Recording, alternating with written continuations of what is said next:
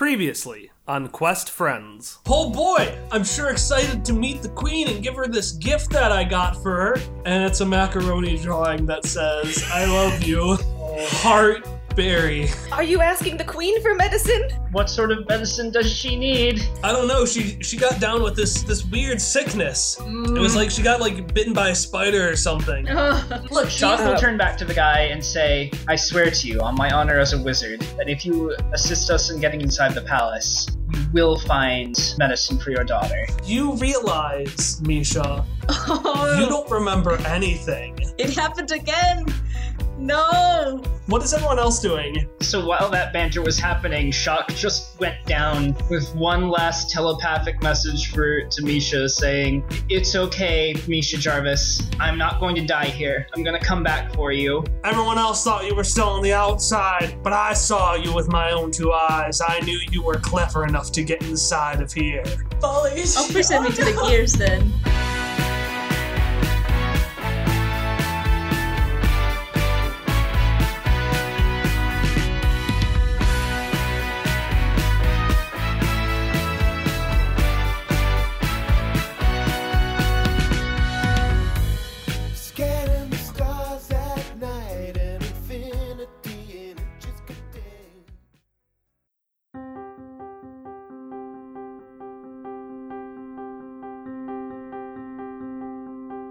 The sun rises the same in Faston. Every day, it gently rests its warm beams over each wooden slat of each hand-built house, and the townsfolk slowly rise from the full embrace of their woolen sheets to the comforting prospect of another day, same as the last, and same as the next. Some might find the consistency stilting, but the townsfolk of Faston know that, in a world where 1 week can change entire landscapes, it's important to preserve spaces outside of time. And as the sleepy town slowly awakes, so too do 4 weary adventurers, each with their own story to tell.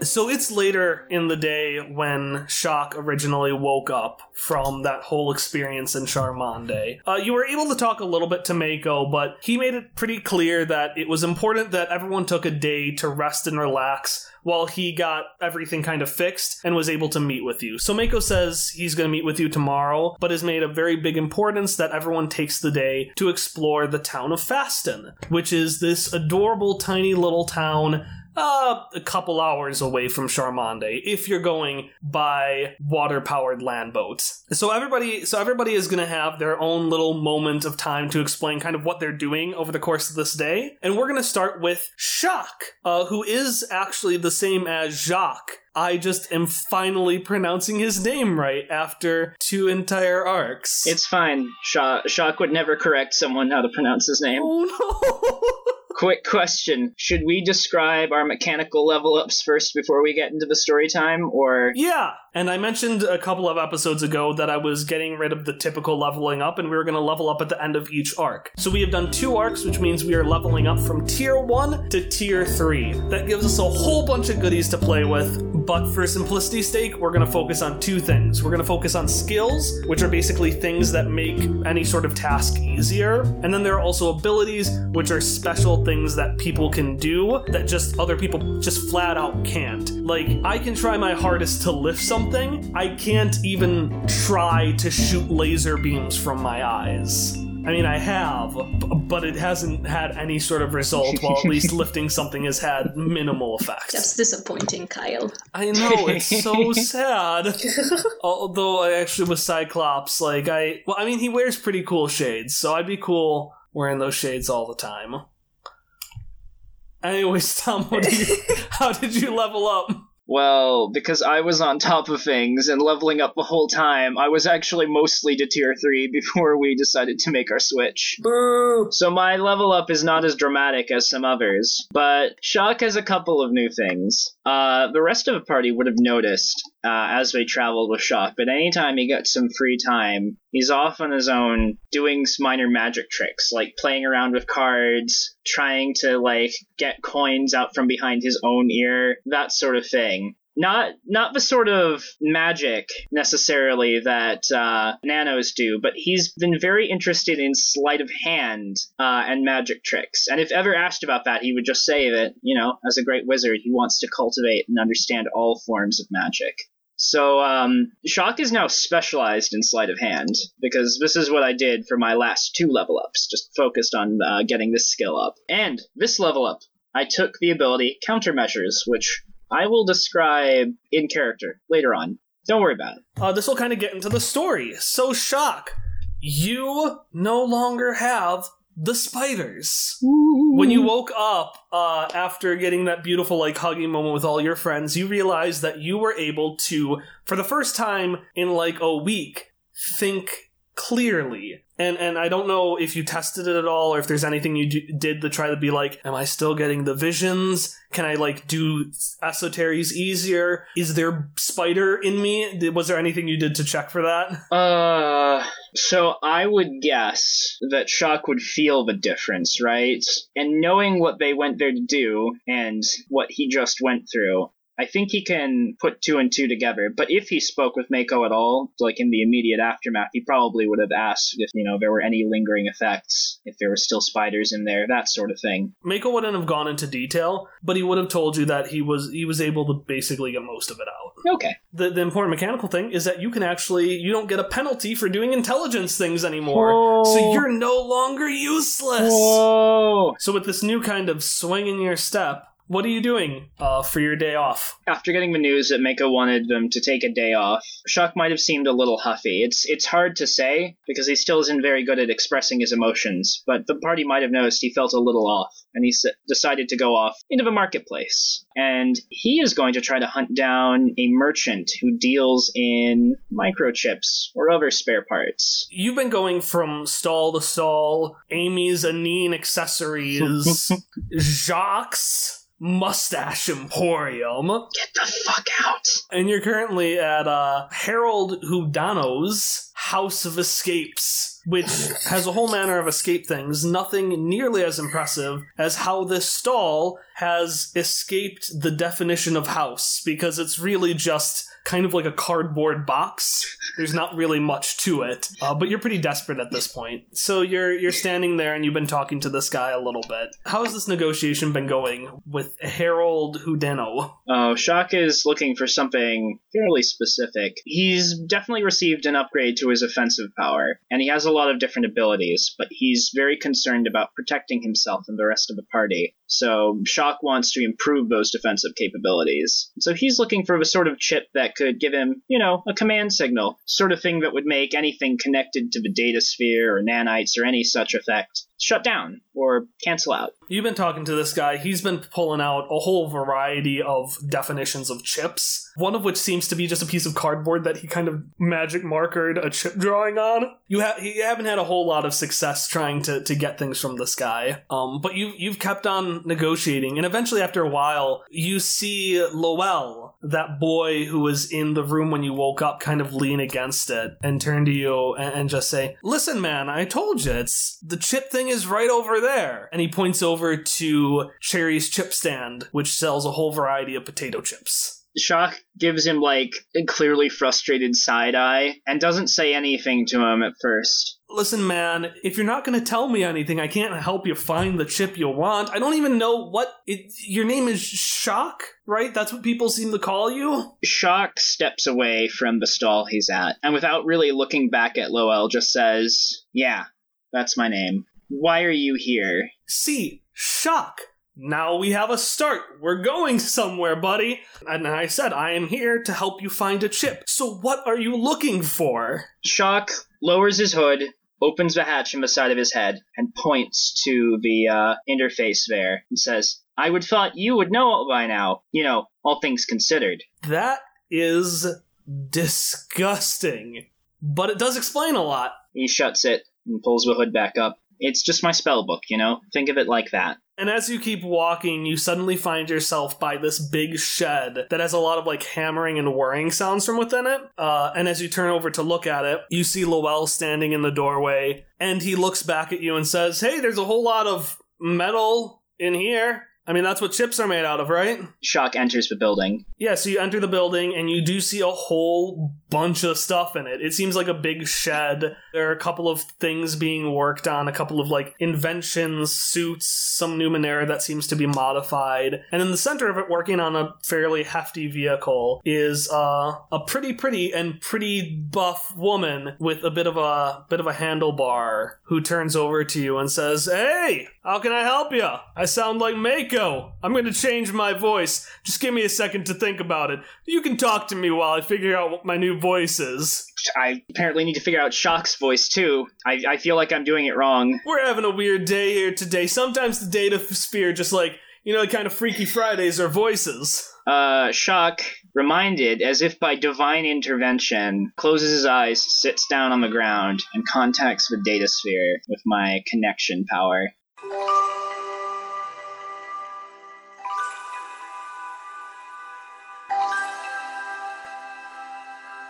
Hey, Jacques. Long time no see, buddy. We were scared for a moment. We couldn't even contact you. Oh, hey, you made a friend. And Lowell, who's kind of in the corner, turns back to you and waves. It's nice to see you're finally getting to know people for once, Jacques. Shock doesn't say anything for a moment. What can I help you with? Or are you just here to talk to us for once? Because it has been a while. I'm looking for a specific part, a control chip. Where can I find it in town?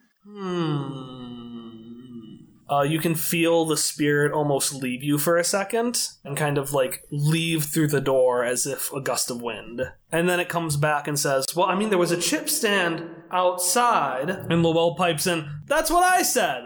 It sounds like you're not looking to eat anything. You hear them hum to themselves as they kind of move around the space. And finally, they come back and say, well, it seems like the kind of chip you're looking for seems to be what's on that nice lady over there's belt. And you can see that this woman has like this power drill with a slot at the bottom where she can slip out chips. And she has this whole belt, kind of like a Batman's utility belt, where she's able to flip out chips for different purposes as the head of this screwdriver thing kind of changes shape to whatever she's trying to fit it for. Oh, well, that was easy. And Shock will pop back up, speaking to the one who's presumably just been standing here this whole time as Shock sits on the floor of the warehouse, say, I need that, please. And he'll point at the specific chip. She's gonna look down and look up. I just want to make something clear. You're not, like, doing a stick-up or something right now, are you? No, I have money. Do I have money? In fact, Lowell pipes in. He says, do you have money? Or are we doing a stick-up? I need to know. I can't be involved in a stick-up. Shock. I have money, and he fishes out 4 shins. I can also work for it. I work sometimes. All right. Well, what can you do? Do you need anything cut? Like some really thick metal? Well, yeah, actually I do. And she goes back to the back of the vehicle and she kind of shows you some things that need to get cut and need to get taken care of. All right. And so we're going to flash forward to a few hours later. This woman, Lorelia, has been just super helpful. It looks like she seems to be the town mechanic. And so she's been helping you out. And especially once she found out that you were part of the party that brought in Mako to help heal Jerry's daughter, Rosemary, she's more than happy to give you that chip. And so now we're at the end of the day as you're leaving, and Lowell just says, nothing like a day of hard labor to get a chip for your brain. Well, that was only just the start, you realize. And Shock sits down outside in the ground, opens up the hatch again, and sets up a mirror so he can see more clearly the slot where he plugs it in. And then Lowell would see him start tinkering with a glove. Shock's left hand is the one that has the glove for cutting light on it. But he starts building a second glove for his right hand with little mechanical bits that go over the knuckles and the fingers, almost up to the tips, and then stretch back into the glove by the wrist. And after a few minutes of piecing this together, he holds it up, shuts the hatch in his head, and starts flexing his fingers in the air, and a sort of holographic light display appears in front of it and can be moved around a little bit. And then Shock nods and says, with this I can shut down just about anything, as long as it's Numenera anyway. I can deflect attacks, I can turn things off. I have to be touching it in order to use it, but this will work. And then Shock will stand up again, face Lowell, and say, you've been here all day, and you still haven't answered my question. Why are you here? do you want with me? Why are you in my head?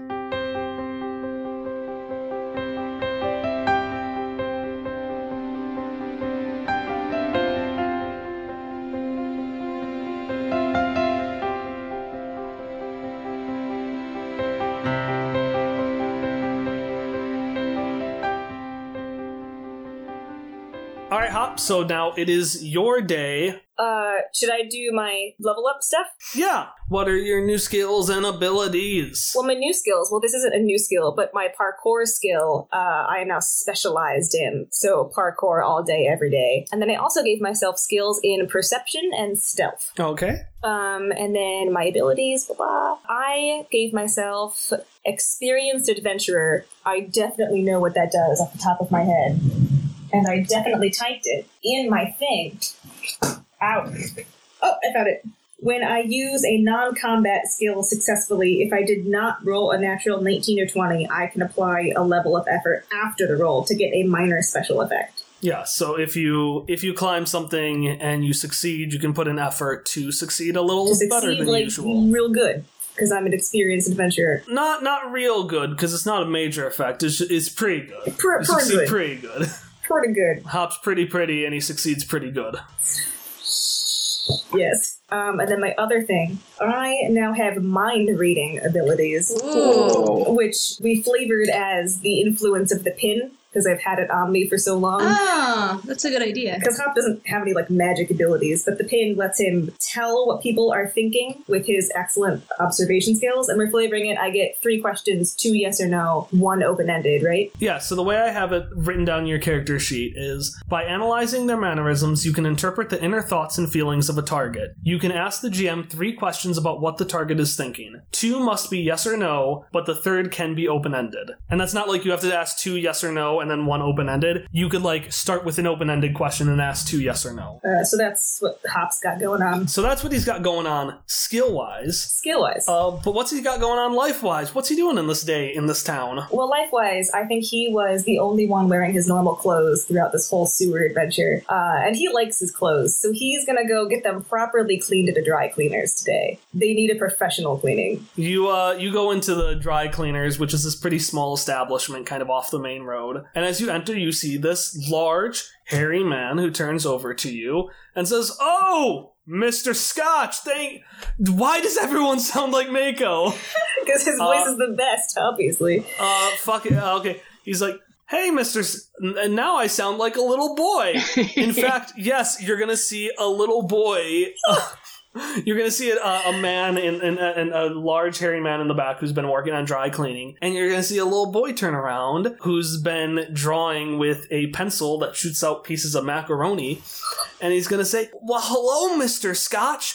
It's super nice to meet you again. Thanks for saving my sister." "Oh, hey, Barry. Yeah, nice to see you." "Well, hi. I'm in charge of taking orders today. Can I help you?" Well, so he would have changed into, what his other clothes are in his explorer's pack. All right, what are his other clothes? I don't know. They're the same as it's just another, button-up shirt. He's only got the one jacket and hat and stuff, but he has, extra button-ups and khaki pants or whatever in his... Can I ask the GM flavor that the reason you don't wear it normally is that there's a little tag on the side that says "Cool Kids Come from Key"? No, why would I have that? Is that... Because it's something you just got on your adventures. He just picked it up. He only cares about the one good set of clothes he has. He tries to wear that most often, which is why he's going to get them nicely cleaned today. So he's wearing his stupid extra clothes that he doesn't like, that is a tourist shirt that he bought from G. And he's going to hold out his normal clothes he's holding. He's like, "Well, these got kind of dirty after our whole debacle there. So, can I have these cleaned today?" "Oh, of course. Do you have money?" "I do. How much would it cost?" "I have 13 shins." That's too much money. "How about, 10 shins?" Oh. 8 shins. 5 shins. 2 shins. He just gets a tap on his, he gets a tap from his dad, who kind of just motions and gives him 2 fingers up, and he's like, 2 shins. All right, 2 shins, and I will hand them to the kid. Thank you. Can I have your clothes, please, for dry cleaning? Yes, you may. And then I'll hand them to him. Okay. And he kind of slumps over all these clothes. And he, like, the hat, I think, just kind of fell on his head and is, like, covering everything except for his mouth. And he gets off of this stool that he was on and he starts kind of waddling to the back. And as he does that, the door opens and you see a frowning man. Oh, this time it's more awkward and anxious than angry, with a large mustache walk up to you and say, Mr. Scotch? Yes, how can I help you? So, back in Charmande, you said you would write me a letter of recommendation? Oh, this is Don? Yeah. I would recognize Don, so I would change that to, like, what can I do for you, Don? Okay, and then he says what he says. Okay, yeah, that still holds. When do you want it by? Well, I'm applying for a job in 5 minutes. 5 minutes? Why didn't you give me a warning? I was busy applying. Good. Okay. Can I say I have, like, a notebook? No. No? I'm gonna say you left your notebook at home because God. You were carrying all the clothes. Okay. If you want, I can make it a GM intrusion, but no, you don't have a notebook. I don't have a notebook. Can I turn to Barry's dad? Is he still in the background, and ask how long it will take for my clothes to be cleaned? You just hear the whirring and washing of the dry cleaners. You hear whatever sounds happen to the dry cleaners, and it's kind of overwhelming whatever you're yelling. Coat hangers squeaking by on poles. That's what dry just a cleaners bunch of sound like. squeaking coat hangers. In fact, one of the hangers you could swear is just staring at you and going, squeak, squeak, squeak, squeak. All right, well, I'm sure this will take like an hour or so. Would it help if I went with you? If you would be willing to. Well, I don't have time to write you a letter. I didn't know you had an interview in 5 minutes. Okay, I guess we're gonna have an interview. Well, what did it be? Yeah, so you flash forward and you are at the interview for kind of a caravan near the outside of town that seems to be kind of going from place to place and needs someone to help them move things and provide a little bit of support. Some of the job requirements, as Don says, is the ability to stay standing for 72 hours straight, Okay. which he claims is about like half of what he's used to. Okay. So yeah, you're gonna walk up and you're gonna see this lady. She's gonna turn over and say, Don, it's a pleasure to see you today. Here for the job application? Yep, yes I am, and this is my letter of recommendation, Hopper Scotch. I didn't know letters look like people now. Hi. This is so. I didn't know he had an interview today, so I didn't have time to write a proper letter. So I thought I'd come by and just offer my recommendation in person. Okay, so what can you tell me about Don's ability to do a heavy labor, starting with all of his positions over the last 7 years? I haven't known Don for very long, but for the short time that I have known him, he has lifted many a heavy object, and well. Such as what? Can I roll a memory roll to see if I can remember literally any time I've actually seen him? This is a roll-less session. Fine. He lifted a big rock once. Hopper's just lying now. Oh, a big rock, you say? How big was it? Bigger than most rocks. Oh, I've seen some pretty big rocks. And Don's gonna lean over to you and say, what are you doing? I don't like to lie. I don't like rocks. They're coarse and hurt my hands, and they're all pointy. They have a million stabs in them. They get everywhere. He lifted a grown woman once who was unconscious, and unconscious people are usually heavier than conscious people. There's a long Well, pause. it wasn't weird. It was like And you can see... we were getting her out of a dangerous situation. It wasn't and weird. You can see a tumbleweed just slowly go by all your feet. Then the woman looks back and says, that seems like a pretty good reason to hire somebody. But how can you prove that you can do it? I can't prove anything for Don. I'm just his reference. I'm just here to tell you he's a really hard worker. He's good at what he does. He's got a lot of stamina. I think he'd be a good hire. Mr. Scotch, have you lifted individuals in the past? Are you a good frame of reference of how impressive it is to lift up an individual conscious or unconscious? Well, 5 minutes before Don did it, I tried to lift this unconscious individual, and I needed help, but Don did it. All right, Mr. Scotch. I will give Don the job under one condition. Oh. And she climbs on top of the caravan and turns her back to you, and you just hear her say, "Catch me!" Me? Why me? And I think that's going to be the end of our session with Don.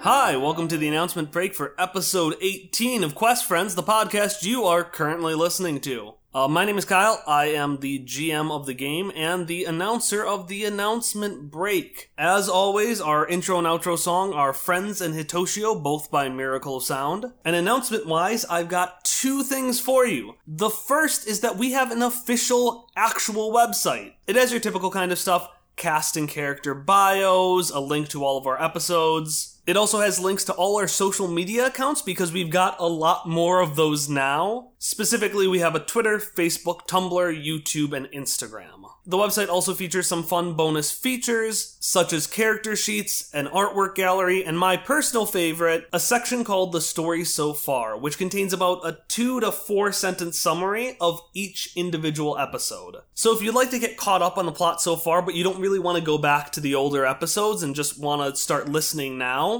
that part of the website will be really helpful to look at. Again, that website is questfriendspodcast.com. The other announcement is that our next episode is going to start the next arc of our story. And if you want a little sample of what might be happening during that arc, we have a little promo teaser that will be premiering at the end of this episode. So just listen to the end of the music and then the promo will start playing. Besides that, that's all I've got. My only call to action is to check out the website and or check out the promo. And of course, tune in with us for our next episode on Monday, July 9th. I'll see you then.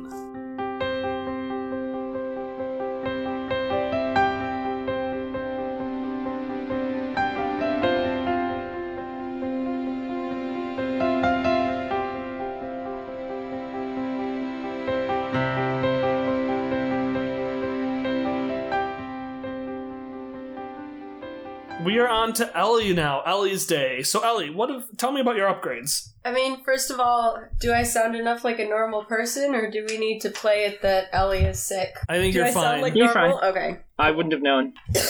Well, now I know, because you coughed, but... Way to ruin the illusion, Emily. So, as far as my level up, I may have accidentally leveled my focus up to tier 3 at Penny and Pocket without realizing it, because in the Focus Fuses Flesh and Steel, you can incorporate a weapon into your body. I did that, not realizing that it was a tier 3 level up. Yeah. So, we kind of played fast and loose with what we leveled up. We did some skills. So, I have lifting heavy objects.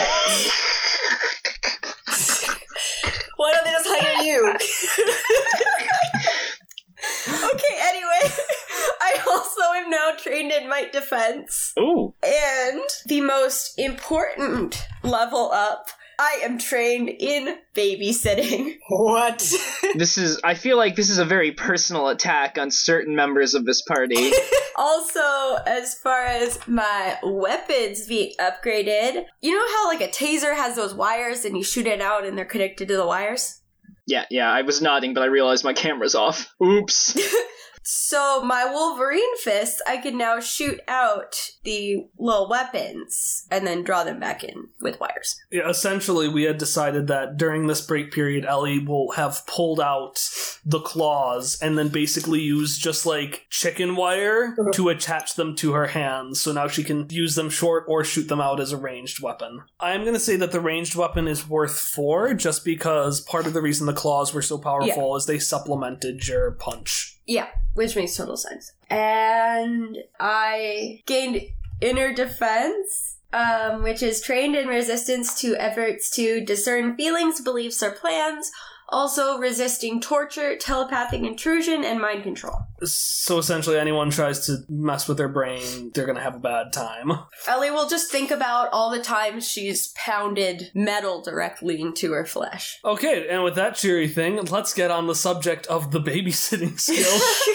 Well, I also, do we need to play through this weird healing process, or can I just, heal myself? You can just heal yourself. So one of the things is that healing is a bit weird for Misha and Ellie, and each of them have their own little modifications. So for Ellie, we've decided instead of doing what we normally do, she's just going to lose her first recovery roll of each day. Just because that's easier than kind of what they have in the rule book. Alright, so Ellie, this is your day off. What are you doing? Well, I was kind of hoping to invite Mauve for a walk, because with all this using my fists as heavy weapons, I may have dulled the blades a little bit. Probably not, but getting your hand blades sharpened is a really good bonding activity for older women. Yeah. And so I'd like to invite Mauve out to go get my claws sharpened. Okay, so you are outside of the metal cure station.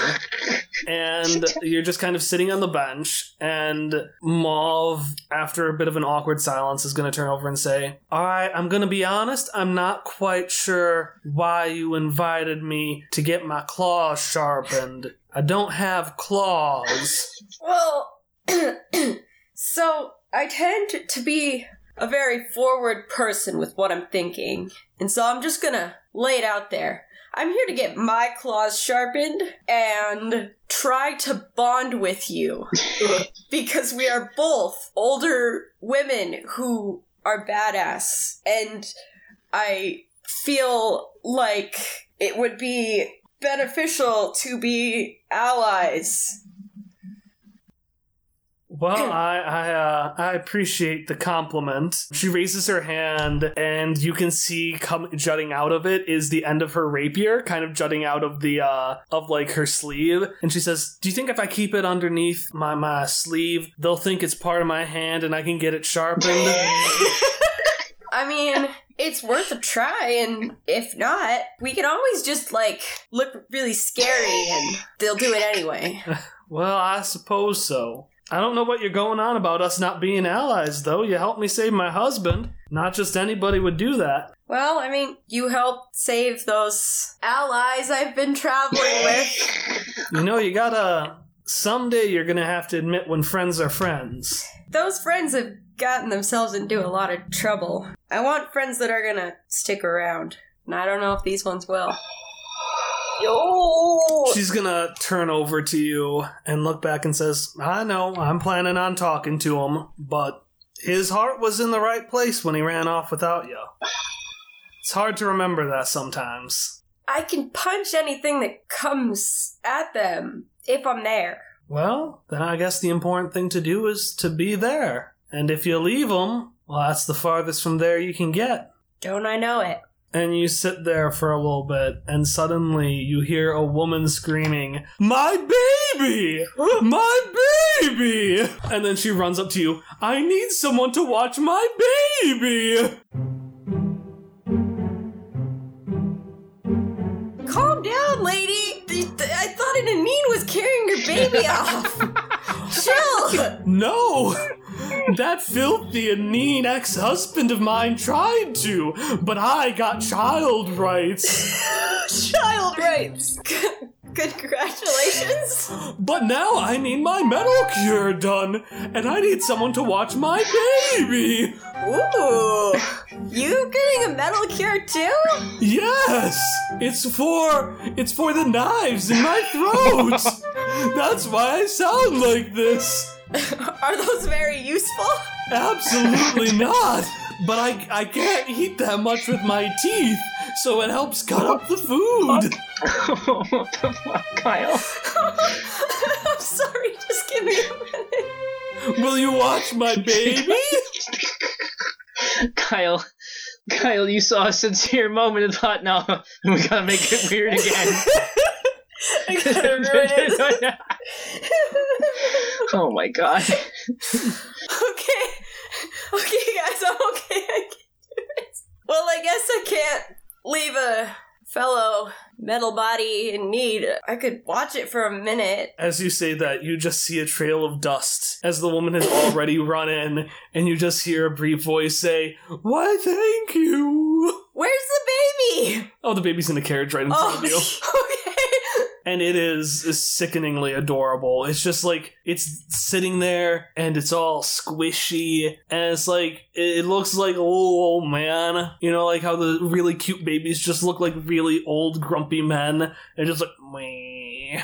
Ellie puts on the toughest face she can, because she's tough. The baby stares at you stone-faced for a second, and then just starts crying. Shit, what do I do? I don't know. Mom, fix it! I don't know. The oldest kid I work with is Everett. He's like a baby! Yeah, well, I don't know. Can we give him a hat? That's what I do when Everett gets upset. How are you gonna take care of this baby? You got that skill in babysitting. You're gonna fucking earn it.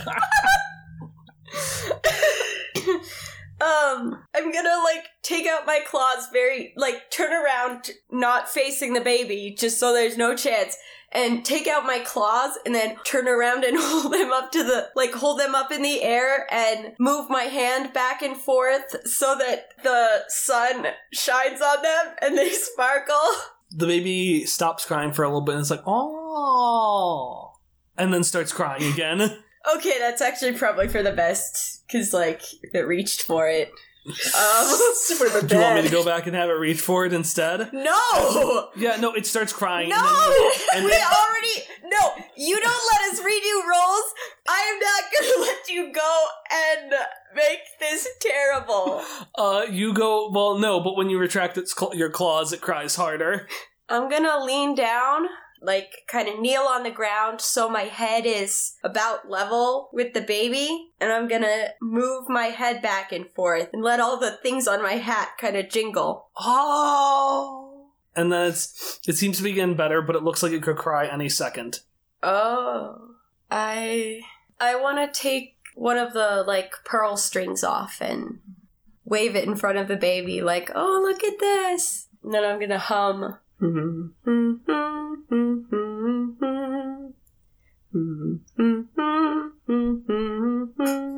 And as you hum this tune, the baby slowly starts to calm down and starts to actually fall asleep.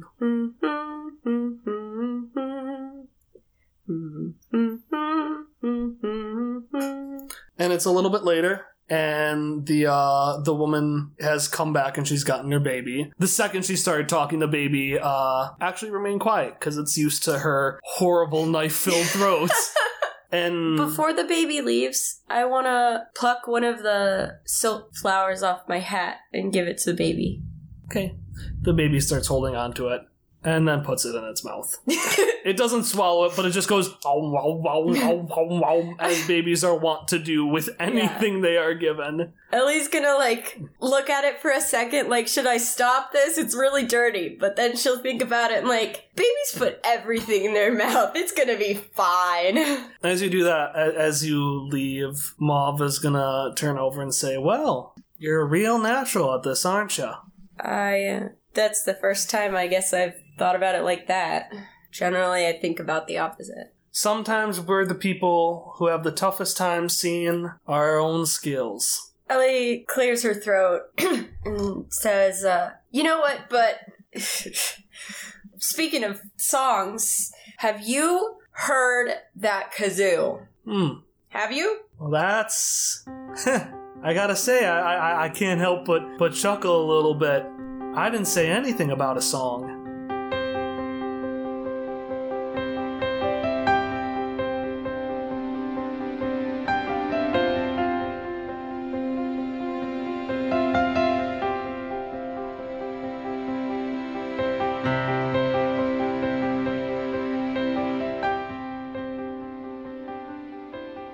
let's do our final episode of the day. So, Misha, before we get into everything, describe your new skills and abilities that you've gotten. All right, so I have a new kazoo song. Oh. I got a new kazoo song, and I am going to say that Misha just has been kind of trying to learn new songs after, the one that they knew didn't really work as much for Suck that one time. So I have this aggression skill where basically it's this really annoying tune that if I play it, I just basically make them really primitive and angry and aggressive and stuff like that. And it mechanically just has an asset on the might-based attack rolls and stuff, but it's just a thing that really annoys them and helps people fight better. So that's a thing. Another thing that I have is Shock to the System. So that one, it's basically Misha floods the mind of a target with disturbing images and ideas and makes them unconscious or at least not able to function for 2 rounds on battle. And the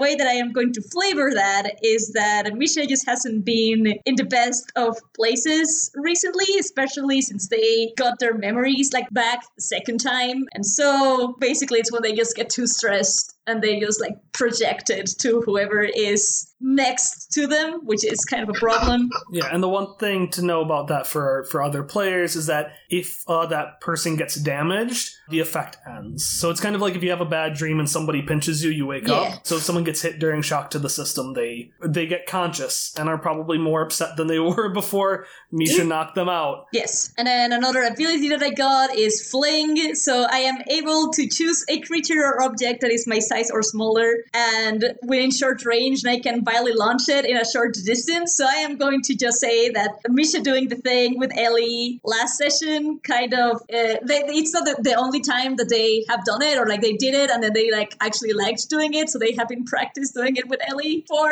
practice purposes. And so I want to specifically do it mostly with Ellie, so as a kind of dual attack where I just choose her and toss her to enemies for major damage since she's so heavy. So yeah, the way so happy.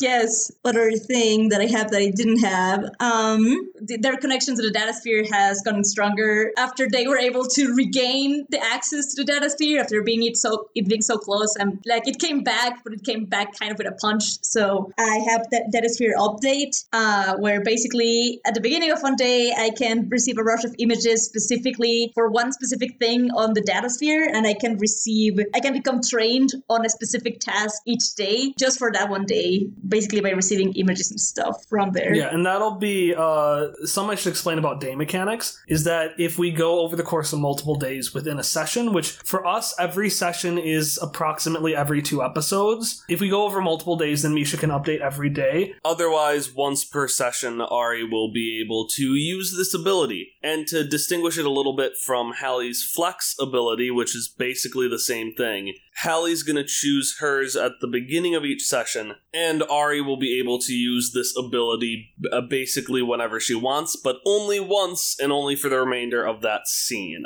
Because for example, our last arc took place over 1 day, and I don't want I don't want people to have 1-day abilities that they only get to use once every half a year. Yeah, and that's actually how I have been taking the one that I had before, my Google thing. I have at the beginning of each session, or every session have done it rather than every day. Yeah. And then I'm trained in throwing, but that's tied to the thing that I have with Ellie. And then I'm trained in a thing called Master of Disguise, because, they really disguise themselves as something. They're still impaired in persuasion, so even though they could disguise themselves as something that they're not, it doesn't mean that they can convince people if they are asked what specifically they are. So it's kind of an interesting combination. Misha can easily convince people that they're somebody, but then they're fucked beyond that. Yeah.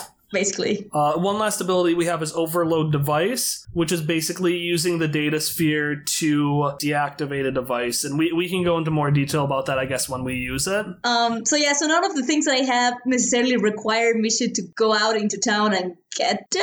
I mean, they are definitely not in a good place right now, and that's the thing. But I assume that most of them, they just got them by having the memories slowly come back after this arc and all the implications that come with it. Yeah, let's get into that. So as Ari said, all of Misha's memories have come back, and they've come back kind of slowly. And one of the things that should be noted is that it's not like Misha's new memories have been overridden. It's not like, oh, you know, they have more memories about Ellie being named Ellie and not Ellie, but Misha has both of those memories, and it'll be up to Ari to figure out how they... Yeah, so that's why they're kind of not in that best of places. It's because they still have conflicting information, and they have to figure out how to deal with that. So that's the thing. Okay, so we're at the end of the day. The sun is kind of setting, because you said you spent most of the day just kind of catatonic, right? Yeah, I mean, well, they were not necessarily catatonic. They were fiddling with their kazoo and such, but not really responsive. They were just, like, practicing some songs and stuff. Getting out that aggression in that new tune, which I am so excited to hear.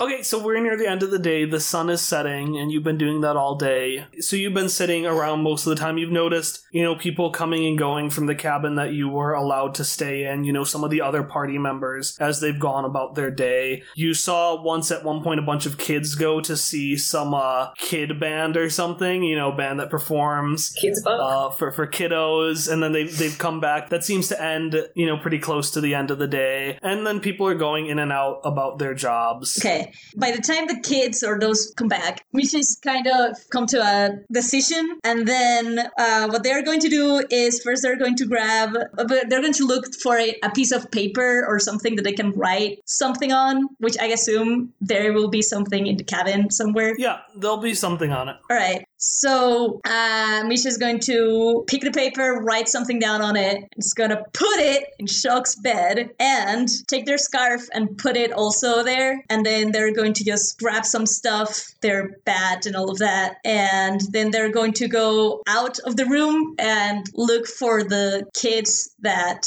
were outside in the plaza. And they're chattering around. They're being like, "Oh my god, that was so good! I love that, man. That was the best part of my tiny little time on this planet. There's nothing better than Barry's baritone band." So Misha is going to approach the kids, and it's still going to be semi-serious, and then they're going to be like, "Oh, salutations, young humans. My name is," and they're going to introduce themselves as they always do. "I could not help but overhear you talking about a spectacle that you attended, and I hear something about a band. Can you elaborate on it? I have been listening to you talk about it for a while, but I had just decided to come and inquire about it." They all like kind of circle around you and kind of like a mini wave just push you towards the band. This mob is just rushing towards it, and they're like, Mr.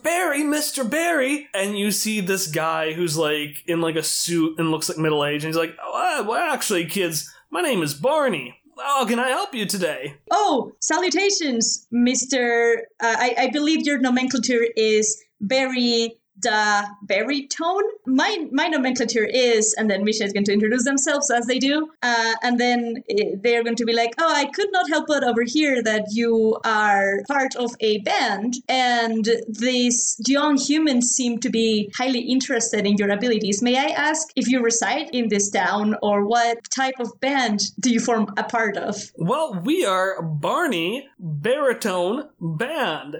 So it's me, I play the violin, and then we've got... And then we've got everyone else. Then we've got Emmy over there, who does the drums, and Jeffrey, who does some pretty cool guitar stuff. We don't have our baritone player anymore, but we're good old family fun for all kids to enjoy. Are your parents here? Misha is going to first introduce themselves to the rest of the band, one by one, with their whole name. And then they're going to look at Barney, and they're going to be like, "Oh, my apologies. No, I do not have a recollection of who my parents or creators others are, but this is besides the point. In fact, you get a little upset at the word parents. Something inside you just gets upset when you hear that. Okay, so when they hear that, they're going to look a little bit taken aback, and then they're going to say, "I do not have parental figures. Please refrain from inquiring this question again, Mr. Barney the baritone." Just Barney is okay. And they're going to look very straight at him when they say that. However, does your band always remain in this town to brighten the lives of these young humans? Oh no, we go all throughout Navarine. I mean, these are dark times. With a war between Charmander and Key brewing, kids around this country need all the happy and joyful music they can get. Well, I have been practicing my own instrumental material, and then they're going to show the kazoo to Barney. I suppose what I am trying to convey is that I want to do different things from my past, and I believe that I have an instrument that I can procure and be part of a band. Therefore, I was wondering if you had an extra space for your group of humans for me to participate in. Oh, a new band member? What do you play? They are going to show the kazoo and say, "Well, you see, I was told that this instrument was rare and that it was able to have magical properties on humans. I have started to believe that this may not be the case, but I am still skilled on it." He's going to look at that and say, "Oh, I think my nephew has one of those. Emmy, do you think we have space for another member?" And Emmy just shakes her head and gives him a big thumbs down. And he's like, "Yeah, no, I think we absolutely have space. Although we are going to have a little bit of an audition." Oh, do you have anything you can play on it? "Oh, certainly I have." And then they are going to think first of the two songs that they have played previously, and then they're going to be like, I actually have been practicing on a new song." Go ahead. Okay.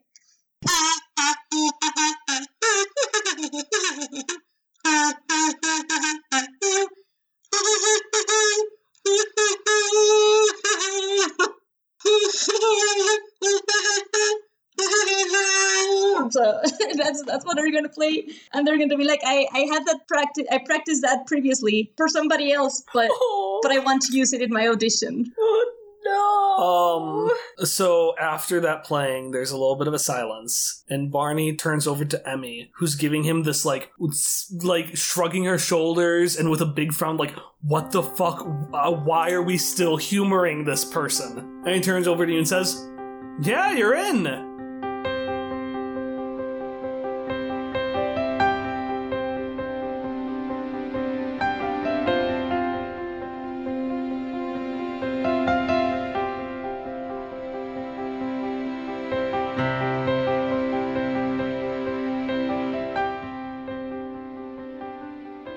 And with that, we are not ending the episode.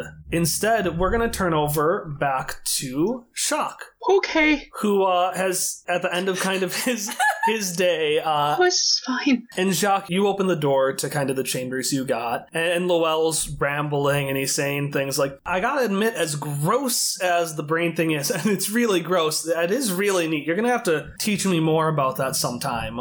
And suddenly, your face gets covered, and, like, it feels as if someone's trying to smother you with, like, a clothy pillow. And eventually, the cloth goes down so you can see through your eyes. And you see that this purple scarf has wrapped itself around you and is holding this note in front of your face. And, Ari, what does the note say? What the fuck? Sorry, the note says, "Here is the best part of me. I hope you remember me for that."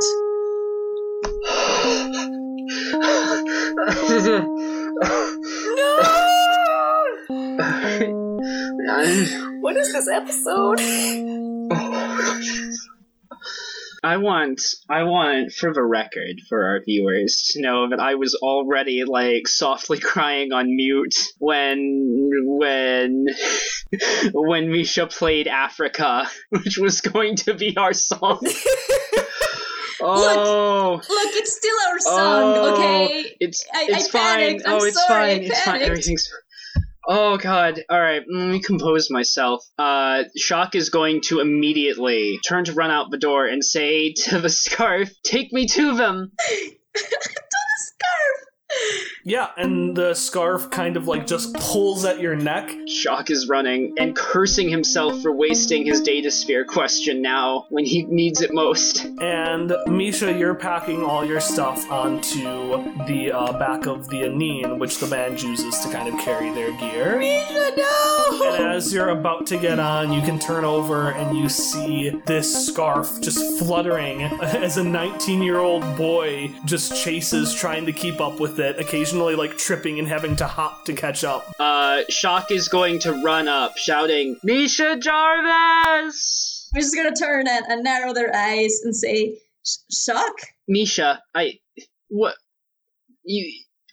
Are you leaving? Shock, I do apologize, as this is not something that has to do with you or with Ellie B or with Simon Scotch at all. All of you are great companions, but I just I have done things that could put all of you in danger, and I do not want to risk this happening. Therefore, I am trying to step away from it before it happens again. But we're all in danger all the time. I am aware of it, but it's different. It's different being in danger from an external danger than being in danger because it's a danger that we cause, and this is something that I can cause and that I can generate danger to all of you. Therefore, it is better for me to step away because of that. You see, I remembered things while you almost went off to die, and I am afraid that I might be the one that causes it later. And then they're going to kind of look away a little bit. Shock hangs his head slightly at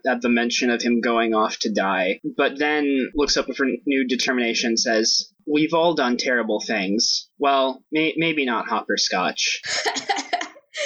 But we've all done bad things.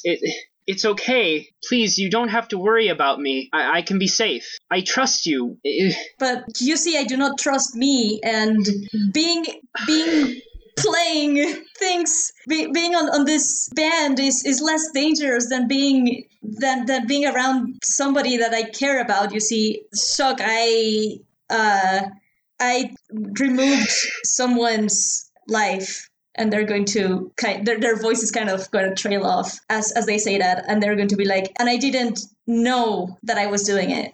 I may have even enjoyed it. I am not entirely sure. My recollections are still not as great, but we can work through it. I'm not afraid. If you did something while you weren't you, we can find a way to protect against that. It could have been Ellie.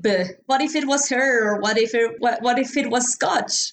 What if it was you? Shock is going to pause for a moment considering that, and then just sort of, can I retcon something briefly? Can I say that up till now, this has been happening mentally, this conversation? Yeah. So that... No, definitely. That's what I thought too. Okay. I wouldn't have said it just like in the middle of the street. No. Then Shock shouts out loud, "I don't care! I don't want to be alone again! It happened before! People have hurt me before, but it's okay. I trust you. I can't go back to the way things were. Please don't go. We'll fix it somehow. Well, okay, maybe we won't fix it, but we'll find a way to make it through it." Misha's going to stare at Shock for a really, really long moment, and then they're just going to hug, to go into a hug. Shock returns the fuck out of that hug.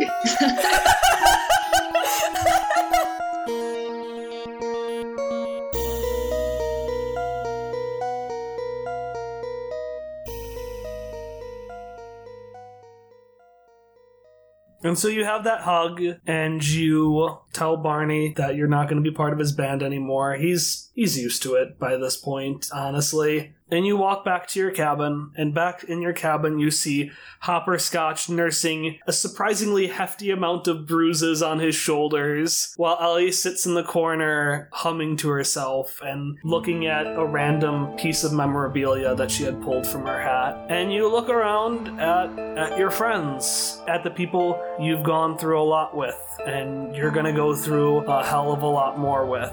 And after a while, you all slowly, one by one, head to sleep, rested and ready for your next adventure.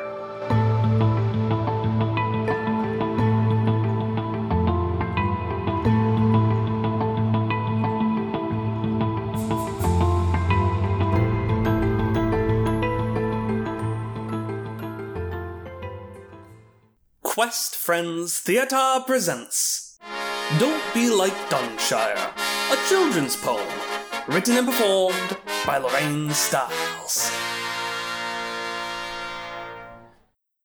Deep in the steadfast lies a town made of glass, with a people so fragile they deserve a hard pass. Sure, it looks nice and shiny, with cute girls and cute boys, who stand straight to attention with adorable poise. But it's all a facade, a most terrible ruse. No, don't be like Dunshire, if you're able to choose. Don't be like Dunshire and tell secrets and lies and hide your hard feelings behind fake plastic smiles.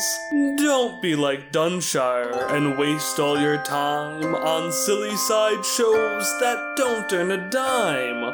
Don't be like Dunshire and hide all alone as if the whole world were some deadly death zone. No, don't be like Dunshire. Don't be like Dumpshire. Don't be like Dunshire. It deserves utmost ire. Now, that being said, it isn't all bad. Even Dunshire has some joys to be had. And like a sweet bunny rabbit, but 10 times more smart, he'll hop, hop, hop, hop his way into your heart. But oh no, oh woe, one day he'll fail too, and leave you all bored with nothing to do. But don't be like Dunshire. Give him a fresh chance to pull up those bootstraps and join one last dance. He might not deserve it, you might want to stray, but you're his best friend, you can't go away. So instead let him know, though not where or when, no fear, Hopperscotch, I'll see you again. Quest Friends Chapter 3 Questionable Measures will be premiering on Monday, July 9th. You can subscribe for updates on future episodes at questfriendspodcast.com or under Quest Friends on your favorite podcasting app. Be sure to sign up so you can receive the latest episodes as soon as they are released. After all, you don't want to keep her waiting.